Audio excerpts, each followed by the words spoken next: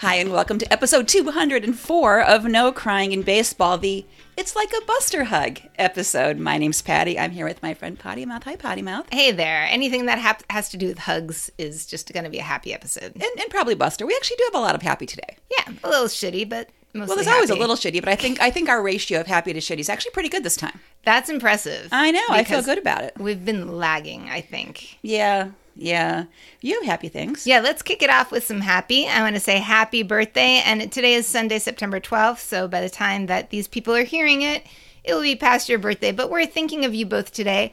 Dr. Cat Williams, who we spoke to a while ago with her wonderful book about Lefty Alvarez, and she works with the International Women's Baseball Center. It is her birthday today. So we send out a super happy birthday to Cat, who also happens to have the same birthday as my dad. So happy birthday, Dad. Hey, those are two people I respect quite a lot. So let's do a cheers. Happy birthday. Cheers. And cheers. Oh, we can't. Click, we have click. koozies, so they don't Right. clink. But They kind of mush. They can mush. Cheers and mush. Okay, pardon me while I drink the toast.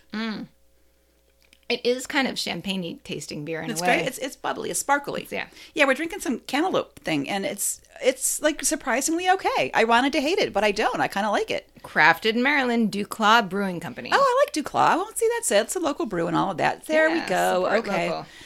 All right. Hey, I went to the theater this week, like the theater, like to see a Wow. play this With week. grown-ups and everything. With my friends. So, yes, Yes, sir. absolutely. With grown-ups. I went to see the play Tony Stone about Tony Stone, baseball player. And it was really pretty good. It surprised me in a lot of ways. And I'm going to encourage you and anyone who's not too far away from Nats Park to go to Nats Park to see the free simulcast on the 26th Yep. of September. You're going to show up and have a seat, and while they're performing at Arena Stage, you can watch it on the giant video board. And don't bring young children. It is definitely, I think it's an R, even though they said it was a PG-13. So there's some language, there's some situations. So it's not just, hey, this is cool history about a woman playing baseball. It's all the things that surround it. So there's some serious stuff there. So keep that in mind. Don't bring the little kids, bring the teenagers, and we'll see you there, I hope. Yep. Yep. On today's show, we're growing the game by focusing on kids. That's the way we're supposed to do it. We've got boyfriends who are chasing history. Our COVID report has a boyfriend kind of stirring the pot, and also some cross-training with many other professional leagues. The police blotter has a lot of Ozuna and a little bit of Bauer. We've got a labor update at Oracle Park. We've got MLB's Grit Tour, Sabre announcing this year's Dorothy Award, some bonus cross-training with hockey, and donuts. Donuts. But first, I just want to say congratulations to Olympian Eddie Alvarez, who was just called up to the Marlins. And when they played the Hammers on Saturday, he hit his first major league home run approximately 1 month after bringing home a silver medal in baseball. So that's pretty cool. So congratulations, Eddie. Hey, he's had himself a summer. Congrats to Eddie Alvarez. So we're going to go into other cool guys right now. Our baseball boyfriends. These are the guys that Patty and I have picked in the offseason very carefully. We each pick one guy per team because they're super cool. So maybe Eddie will be a future boyfriend. They've got to be cool beyond the field. Having field skills is definitely a bonus, seeing as though we make our fantasy teams out of them. And I'm currently in the gutter. But She says with me behind her. So stop it. That's like saying I'm so old when you're sitting in the room with somebody older than you are. So we're hanging out in the gutter together in our old age. There we go. That's surprising no one. Yes. So one thing that I've been doing with these like baseball boyfriend segment is Patty and I pick new guys every year so that we have more to talk about in the off season. But some of the old guys I just can't let go of. And one of them is Joey Votto, who Danny Vietti on Twitter called a national treasure. And at first I thought, yeah, he's a national treasure. And then I thought, wait, he's stolen treasure because he's Canadian. So whose national treasure is he? Well, really? is Danny Vietti Canadian? Maybe he was speaking Oh, good point. Canada. There you go. There's my biased view. Twitter is an international place. All right, sorry, Danny. I'm going to have to look into that. I will call him a continental treasure. There we go. Maybe we can share him. But as well as just having like a breakout blockbuster that I've talked about, probably even just last week. This past week, he invited Evan Roach, who is a 10-year-old fan with cancer, to Great American Ballpark and got him seats right next to the on-deck circle.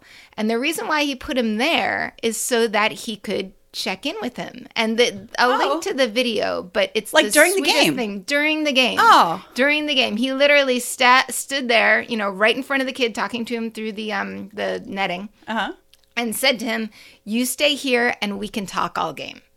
And then he came back and said, "And if you have any advice, I'd really like it too." So for this kid, this is just an amazing experience. And it's just that like above and beyond. You know, it's one thing to give somebody tickets to a game, but that personal touch and interacting with him is so cool. And then he gave him, of course, a bag of swag. And connected with some of his teammates for some autographs, and notably that Nick Castellanos t-shirt that we talked about a couple weeks ago. One that his son designed? Yep. Oh, I still want that shirt. There's a picture of the kid wearing that shirt. Oh, that's fantastic. So that's super sweet. So I'm really bummed about the Reds being in a wild card race with other teams I care about, like the Padres. I want them to be in a wild card race with teams that I don't care deeply about so that they can win it and I won't feel bad for somebody. Yeah. Because I really like a lot of those guys. There's a lot of those guys. Yeah, right. Totally. Both those teams. Speaking of the Padres. Oh, right. There we go. Actually, thank you very much. That was very helpful. So one thing I did this year was I adopted all of Padres pitching. So for our baseball boyfriend purposes, we just take a whole flock of them. And I think we've like debated different group names for what a group of pitchers are. But in my flock of Padres pitchers, I'm going to especially point out Yu Darvish, who came to the Padres were at the Atlanta stadium, and there was a rain out. But then Yu was the only guy out on the field in the rain in Atlanta autographing stuff for kids. And there was this one kid there who, I mean, I'm sure for every kid it was a huge deal, you know, to get that kind of contact, especially after the disappointment of a rain out. So this one kid, this 10-year-old Padres fan, Landon, had come 3.5 hours from Tennessee to see the Padres. And it was his big chance, and it was a birthday present from his grandparents. And his mom brought him, and she's not a big baseball person, but she messaged Yu on his Instagram just to say, this is, you know, how important this was to us. It was sad for my kid to miss the game, but you doing this made such a big difference.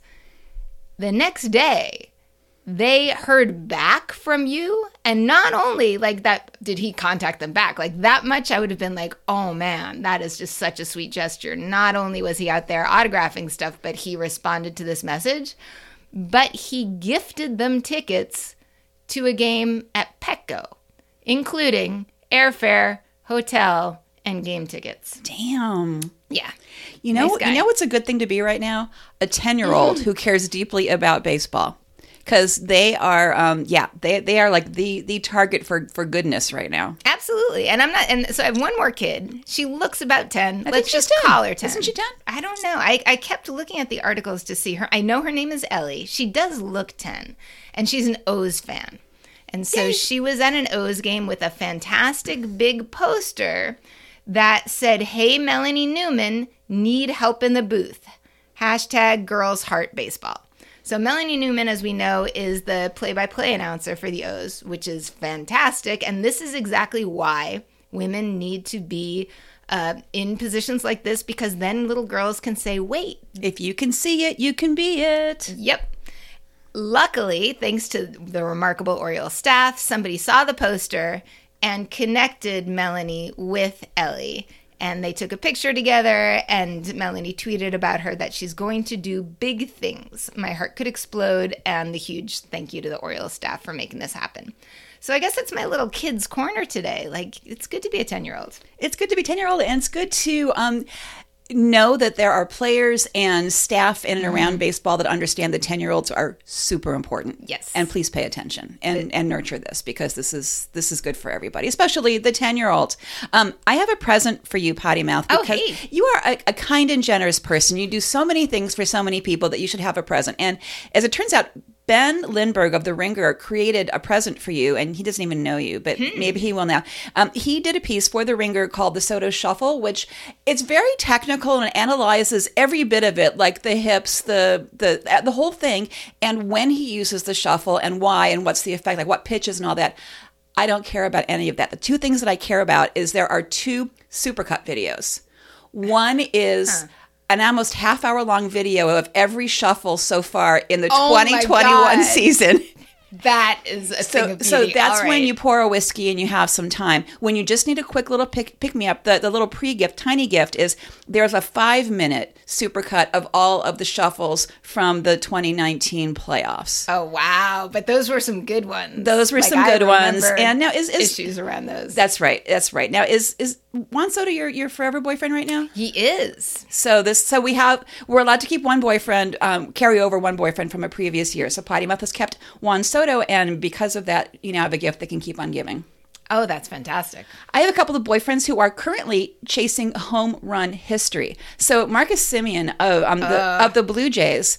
Okay, so he is really, like, as far as the press goes, he is completely lost in Vlad Jr.'s shadow.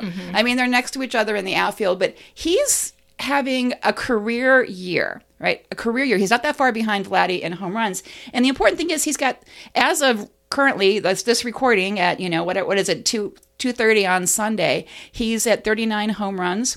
The record, Wow. the all-time record, yeah, right? We didn't know that because Vladdy's like just over 40, and so that's all we care about is that. But Marcus is at 39, right? The all-time record for second baseman, these are infielders who play second base 75% or more of the time because, infielders move around and all that, is 43. Davey Johnson from the 70s. Wow. So he's at 39, and let me just say Marcus Semien hit 5 home runs just this past week. So, a couple of things. One is that we just briefly glanced at the Toronto O's score before recording, and I'm guessing everybody's got a home run with that. Like, there was just a 10-run inning. We didn't look into the details, but many more people could have had home runs by now.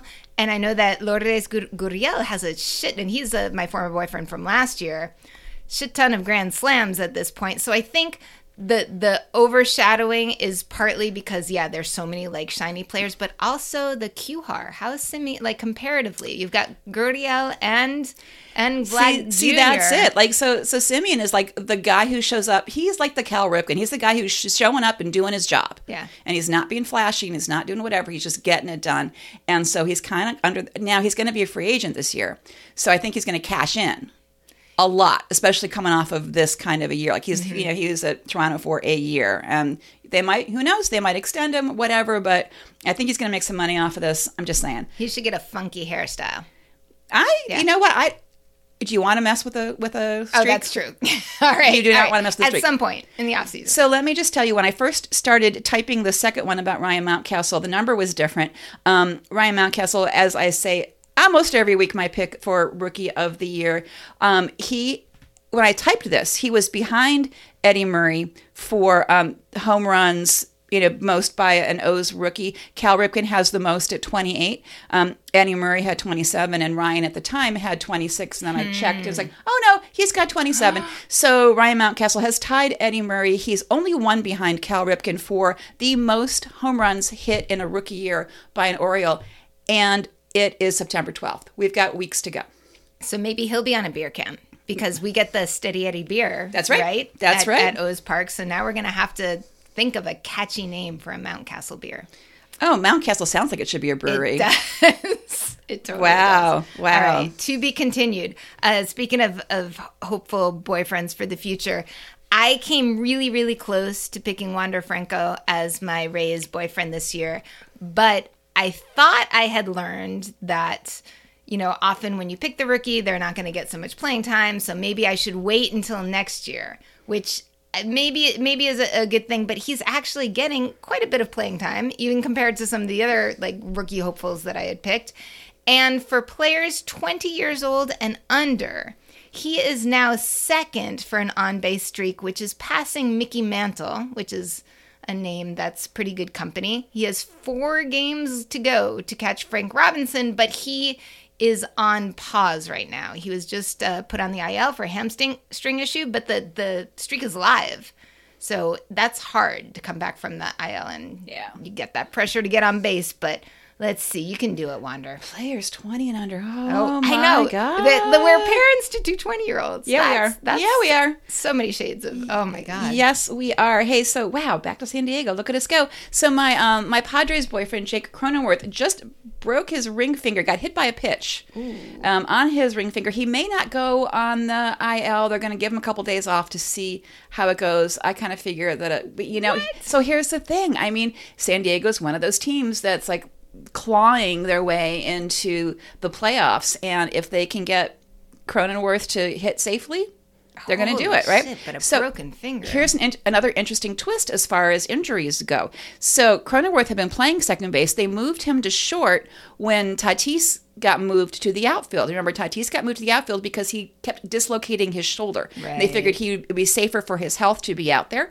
Well, with Jake out, guess who's back at shortstop? Right. So Tatis is back at shortstop, and so he's got to, watch out for the shoulder, but what he said was a lot of people had thought that Tatis Jr. had a lot less energy in the outfield, and his reply was, "I'm by myself out there. There's nobody to talk to." That's funny because he is so chatty. So I definitely want to claim him as my former boyfriend for the Padres from, I think, last year. Yeah. But he does seem to like to chat it up with anybody in the infield. So he's a little so this will be good. He'll be happier now as long as it doesn't screw with his shoulder. Outfield is for introverts.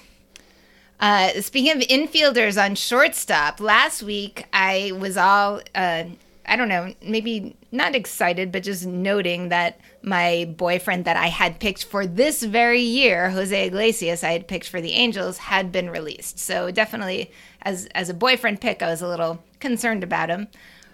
But between the time when we talked about him and when this podcast dropped, he was not only picked up by the Red Sox, but played a game. So I felt, my apologies for our immediately outdated episode last week. But importantly, and especially because it's his birthday, this has made my father very happy because he loves Jose Iglesias. He was last on the Red Sox from 2011 to 2013, although he was not there for the World Series of 13 because he was part of a big trade it was a three-way trade with the Tigers and the White Sox, because Jake Peavy from the White Sox ended up coming to the Red Sox, and at that point, Iglesias went to the Tigers. From there, I know he was at the O's. I'm not sure if that was direct, and then the Angels, and now back to Boston, and he's happy to be there. He's calling it home. He came in, of course, part of this, to be explained very soon, what the fuck are we doing with this COVID situation?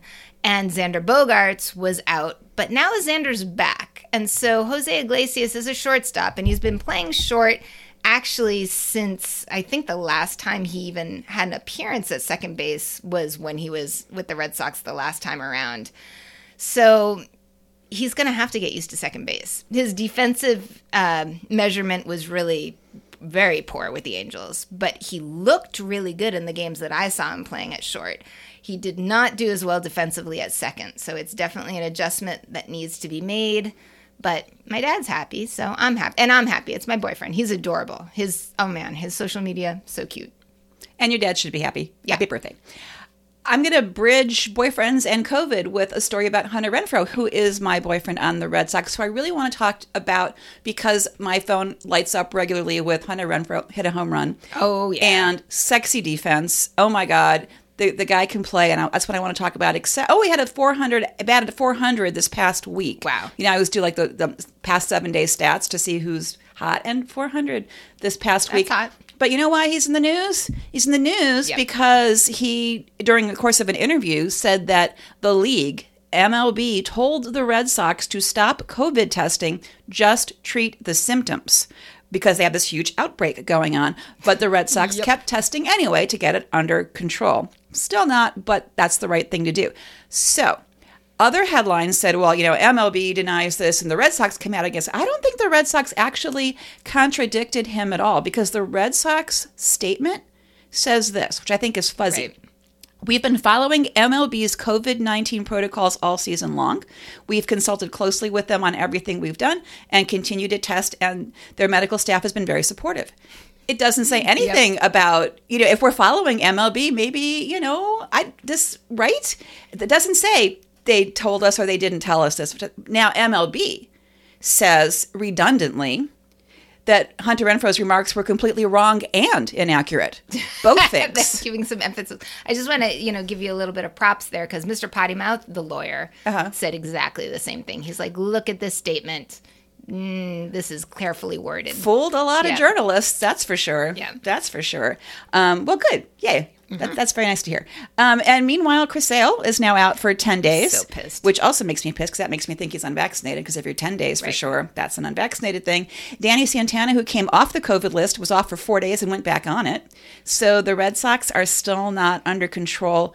The happy news for the rest of the league is the rest of the teams seem to be kind of stable right now. There aren't any, knock on whatever you've got handy, any new breakouts. There's an occasional here or there. But right now the Red Sox are the only one. And they seem to be doing pretty damn well in the face of adversity. Yeah, well, I'm bullshit. I'm bullshit about the Chris Sale thing because I feel like there were so many kids on the IL, so many, yes they are, players on the IL, but it had been going on long enough that Kike was already back. Yep. So Kike, bless his vaccinated soul, and I love Kike Hernandez, had been out and back. People should, regardless of how many stupid unvaccinated players you have, at that point, the club should have had enough protocols to make sure that Chris Sale's not going to get sick. Like, Chris Sale, above all people, and especially if he's an unvaccinated bozo, they should have had a fucking brick wall around him. They knew that it was out there. Well,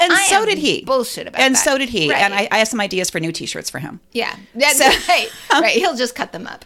But yeah, but I mean, he disappointed my father. My dad is you don't want that. Disappointed with Chris Sale. So I'm bullshit. And it does seem though like they are, faithful with the testing because Jonathan Arauz tested negative but was still put on COVID IL for a bit just out of precaution because he had some symptoms, and then he was sent back down. And there's this whole like yo-yo thing going between Worcester and Boston at this point. There's got to be just a bus going back and forth. Oh my God.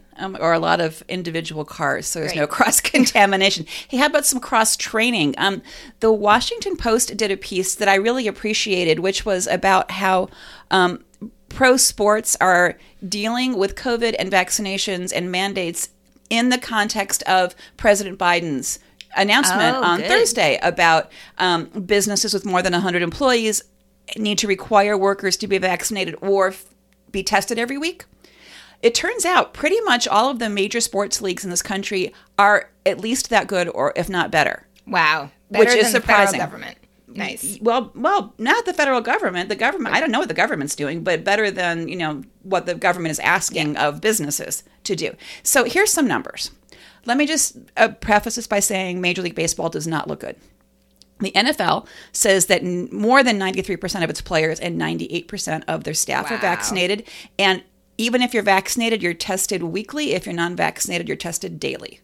That's impressive. Right? The NBA has a mandate for staff like Major League Baseball does, like several teams do right now. They say that 90% of their players are vaxxed, and unvaxxed players have to do rapid tests the day on game days and also on practice days, which is going to end up being several times a week. Yeah. So that's pretty good. That makes sense for basketball, though. That's tight. That's contact. Yep. NHL has a mandate for the staff who have personal interactions with players. Non-vaxxed players are tested daily, and they have a policy that if you're not vaccinated and you cannot participate in team activities, ... you can be suspended. So there's a very real consequence for you personally if you endanger the team. That's pretty cool. MLS soccer players, the men are 95% vaccinated. The women are 90% vaccinated. The WNBA, 99% vaccinated. These women are leaders in so many ways, and this is one of them. The interesting thing that they did for MLB is they grouped players, coaches, and staff together to say they're 86% vaccinated, which is way lower than anybody else. And you know the players are way below that. The players are pulling that average way down. Shit. They did not break them out. But they are already testing at or better than the required rates based on what President Biden is proposing. So sports are already there. So clearly it can be done. And there's one particular sport who could Do a lot better. but that's at the team level right now. That's at the team level, and in all of these cases, the players most of the staff, but not the players, have mandates because the players are all unionized, and the unions are saying you don't need, we don't want you to have to compel our players to be vaccinated. And I got to say, I'm a union girl through and through. And I feel funny about that. Yeah, no, that's fucked up. We're having the same issue with our teachers union now because our county just compelled all teachers to be vaccinated, which if I can do it, folks, MLB players can do it, so all the teachers, so most of the teachers have come out and said, like, this is the right thing to do. But I'm shocked to shit when I see teachers, like, people, you're in, like, rooms full of, especially elementary, kids who are not vaccinated. Who can't be vaccinated. They have no choice. And for a teacher to say, like, I saw people post on Facebook that, like, this is not fair to me, to my rights. I was like, oh my God, what rock are you under? All right. Well, so teachers, I guess, should be at least as good as baseball players is the bottom line. And now we're going to talk about some rather disappointing baseball players with our police blotter segment. Kicking it off with Marcell fucking Ozuna from the Atlanta team, who we have been talking about a couple times. We talked about 3 months ago when he was arrested for choking his wife. And at that moment, it seemed like it was going to be like an easy case that somebody was going to have to get blamed for, because it was said at that point that the police saw him do it. It sounded like a violent incident. There were felony charges that were pressed at the time. But then we talked in July about those felony charges being dropped while the two misdemeanor charges stayed, because the body cam footage theoretically didn't show the actual choking, but it showed something. I mean, there are still 2 misdemeanor charges that are assault related. Yep. Yeah. Yeah, which is, I mean, it just seems like a really shitty reduction right there. But then, on top of it all, he had a pre-trial arrangement. Last Thursday, there was an agreement, and it talks about it was a hearing in front of a judge to enter a pre-trial diversion program, which apparently is something set up sort of like a probation situation where you do stuff instead of going to jail.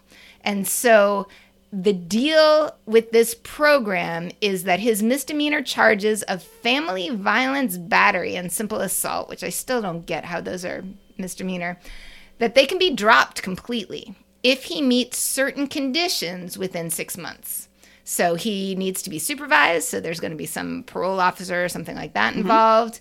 He needs to participate in a 24-week family violence intervention program, which clearly is a good thing, and that's something appropriate. He has to do an anger management course and have a psychological assessment.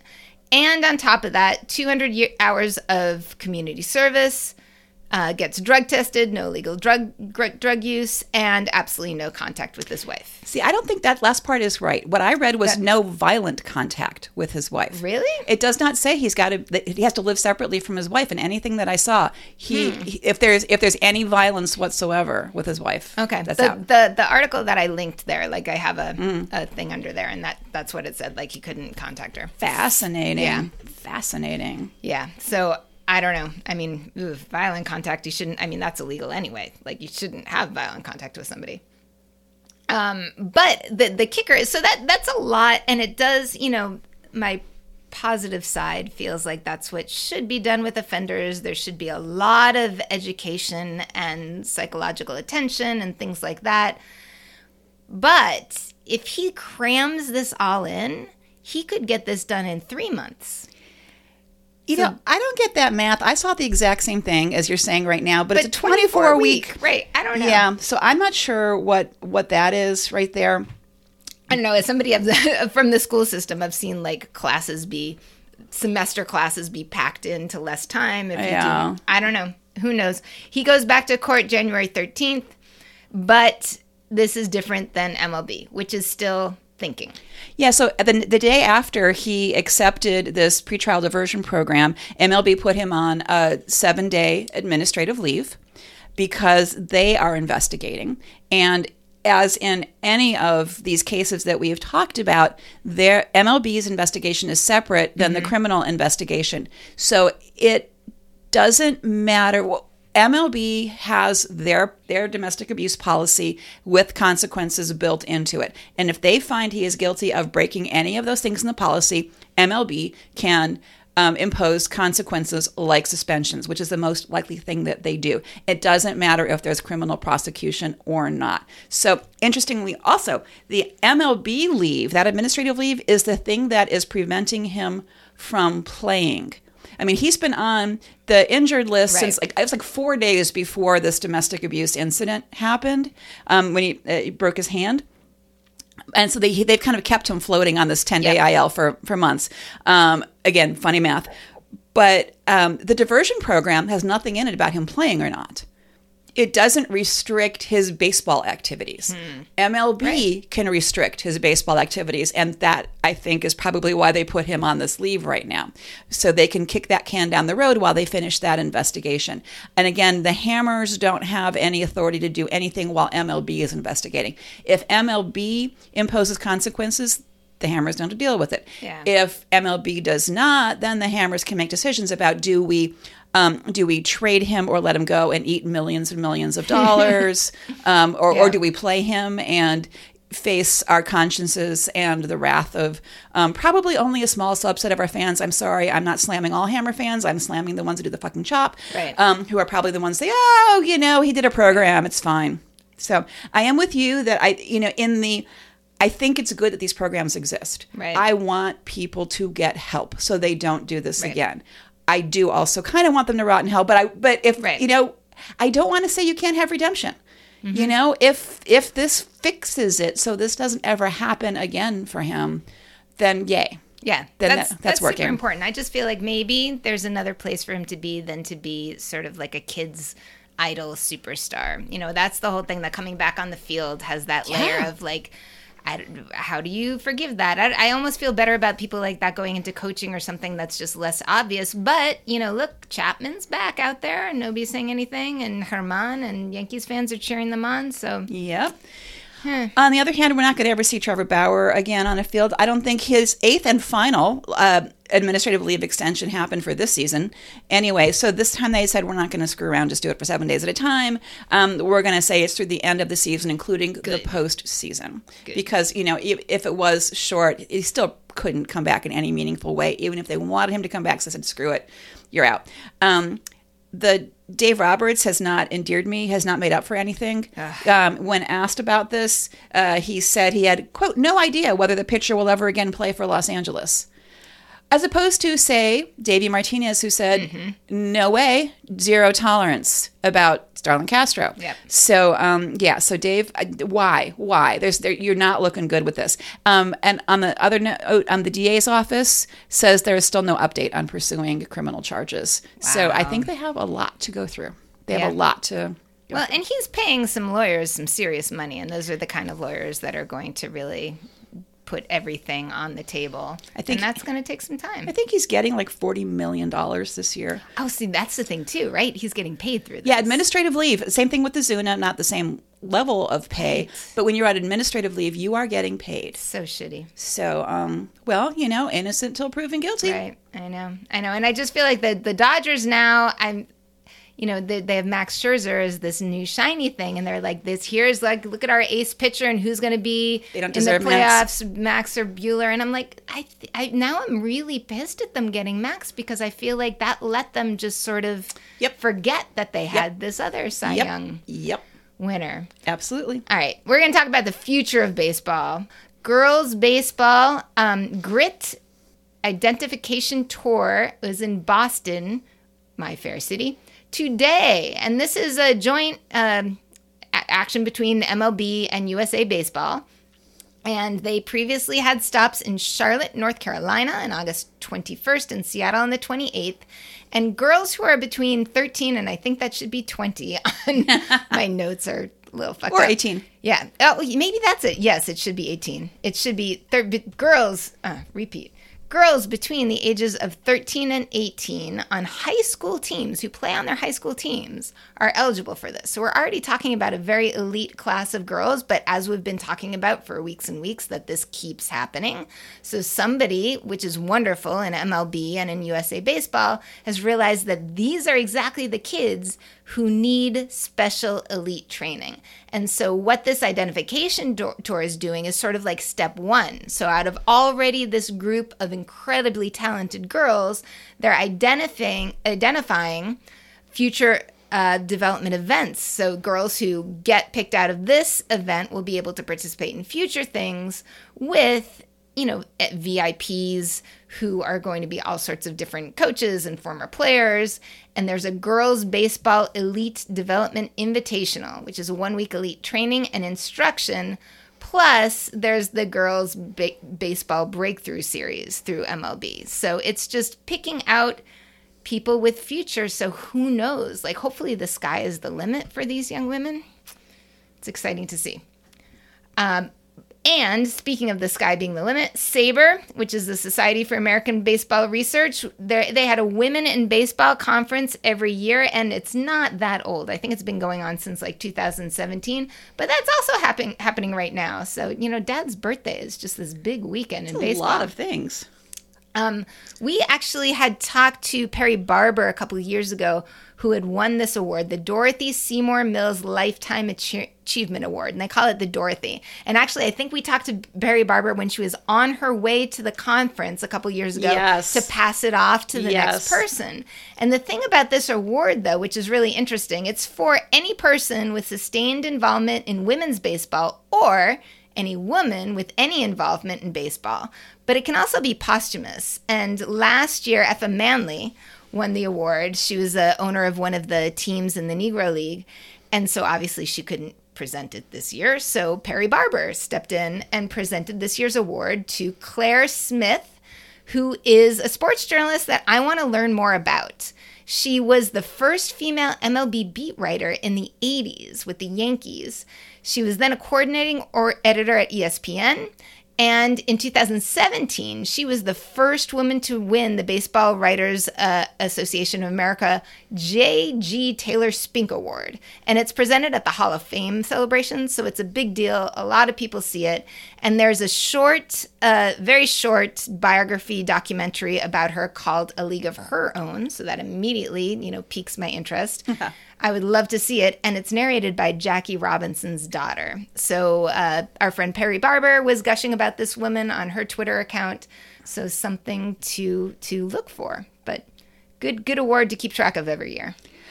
A lot of exciting things recognizing women and girls in baseball, and we are here for it. We are also here for the workers. Wow, we're mentioning unions for the second time. Oh, right. The second time. This time it actually is a union action. Our labor update is the Oracle Park concession workers that we just talked about an episode or two ago. These are the folks who work at the ballpark where the Giants play that voted to strike because of lack of COVID protections as well as no pay increase for 3 years and also very sketchy health coverage. They got to meet with the Giants directly, finally. The Giants had been deferring to the food service contractor that these guys actually technically work for. They kept just pushing it off. And finally, I think the strike vote got to them. And so the Giants actually met with the local to discuss the COVID protocol, which is things that the Giants can actually deal with directly. Good. And they agreed to enforce a mask mandate they're calling no mask, no service. And this will eliminate the problem of people going unmasked to the concession stands where there are also no shields or anything else to protect the concession workers. And I said they're also going to increase the signage. The local also asked for vaccine requirements for fans, like a lot of public places are doing right now, and private businesses are doing right now, show that you have had a vaccine or a recent negative test. There was no movement on that, but the mask one is kind of a big deal because the concession workers said we have to enforce it ourselves, and people just laugh at us, and we are not safe. Yeah, that's crazy. They've been negotiating with the actual contractor, said there was some movement on wages, but not healthcare. And I didn't actually explain the healthcare issue last time. They lose benefits if they don't work book 10 events in a particular month. And if you have season tickets for baseball, you know that there are often a month here or there where there are not 10 home games. And other events that the ballparks are being used for aren't happening as often because of COVID. So for nothing that these workers can control, they don't always have health coverage. That's crazy. So that hasn't been moved on yet. So they're kind of ticked about that. And so just in case, they've been signing up workers for picket duty. And they said they're going to see what happens on this week's homestand. Like, will the Giants come through with the promises they made about the COVID protections? Is anything changing? And if not, they may very well be on strike. I hope they pull it off. I mean, I'd have high hopes for a San Francisco team. Really, they should be doing the right thing. Yeah. Speaking other people doing the right thing, some more cross-training. The NWHL, National Women's Hockey League, has changed their name to the Premier Hockey Federation. Wait a minute. There's no gender identified in that name. Exactly. It's fascinating to see people's reactions, or it was on that first day when it came out on Twitter, because some people didn't get it at all. And there I saw, and I think these could have been cisgender male people who said, is it because they're not getting enough press because they have that W? So they're trying to hide it so that they'll get more media coverage. And it's like, no, dude, that's not what it's about. And actually the byline right there says no labels, no limits. And what they're doing is giving respect to differences in gender identity. We have non-binary athletes have been in the news a bunch through the Olympics and this past year in sort of like, where do we go, right? So this is making it more inclusive. And they're doing it at a great time because they had a rock out year last year despite COVID. The Isabel Cup was on network TV for the first time. Their salary doubled. What I don't understand is why they have a salary cap. Their salary cap is at $300,000.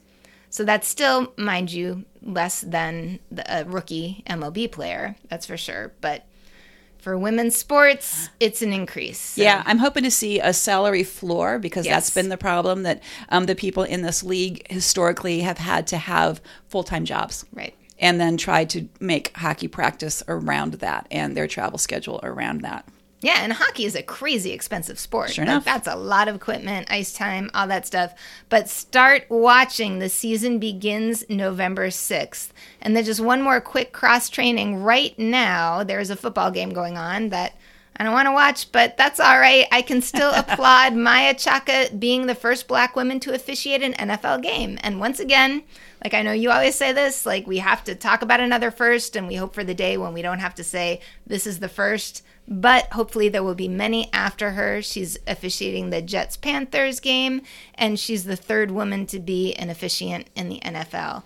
But still, like I look back to when I was a kid, and if you had said women officiating in football, I would have gone, what? But never would have occurred to us. Yeah. Never would have occurred to us. see it, and it happens. Real quick, I want to say the CPBL is still going on, baseball in Taiwan. It's going to be going on until November 19th. So you might want to check in now, especially because my wonderful Lions, the team that I love and adore, lifelong fan, that's me. They beat the Brothers today. Lifelong fan. Yeah. Since what, last year? Absolutely. Okay. And all these years too in the future, looking at my future lifelong. There you go. Yeah, and I'm really hoping, this tends to change by the time that the podcast drops, but when I look today, the Lions beat the Brothers, hi Ollie, and they're 2 games up on the Monkeys. A little bit of a yikes is that Tim Melville is out for a couple weeks because of an inflamed elbow, and I just wanted to put super good, healthy wishes out there to Tim, and I hope he is back in no time and back to his pitching form. I want to say a very important Sunday kind of word to you, and that word is donuts. Oh, wow. Donuts. The Athletic published a very in-depth investigative report about why the Giants have had such amazing success winning day games.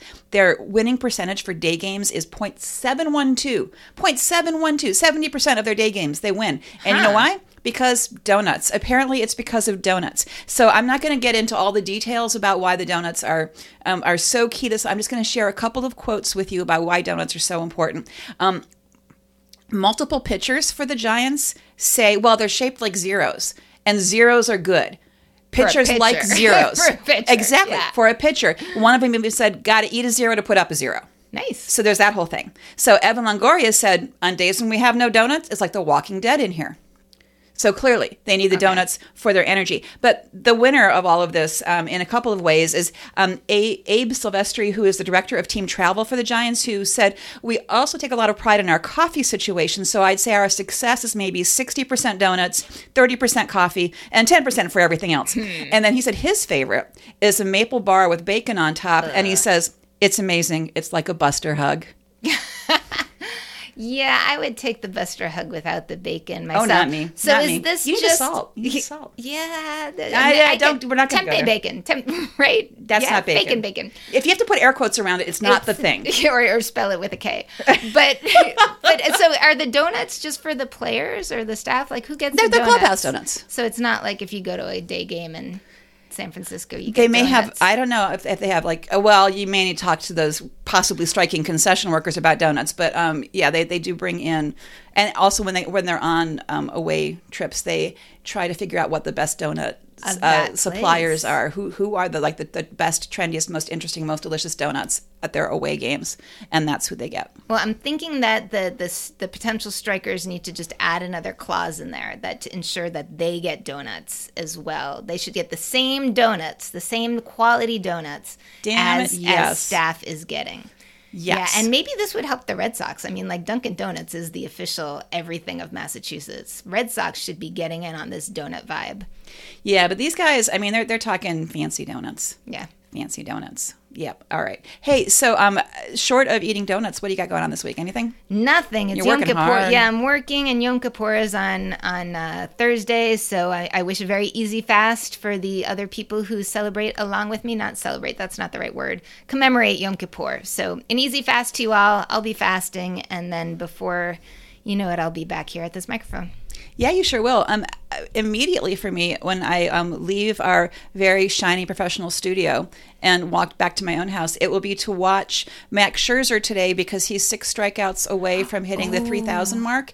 And I am exceedingly bitter that he's going to do that as a Dodger. So my hope is that he gets his 6 strikeouts and the Dodgers lose to the Padres. But you're all going to mock me because you will know how that turned out because Scherzer has not lost a game since being traded to the Dodgers. And I love him. I wish him well. I just wish I could wish him well with other teams, especially the Nats. But anyway, that's what I'm doing. And then who knows? Who knows what the week will bring? I hope you all have fun things planned for this mid-September week. And they may include checking out some back episodes of No Crying in Baseball or leaving us a rating or review. If you have friends or family who you think might like to hear us talk about baseball, please do tell them about us. And please follow us on social media. Find us on Twitter at NCIB Podcast, Facebook and Instagram at No Crying in B-Ball. Until next week, time to sign up for your booster shots. For vaccines, my friends, and like the workers at Oracle Park, fight the man. And say goodnight, Potty Mouth. Good night, Potty Mouth.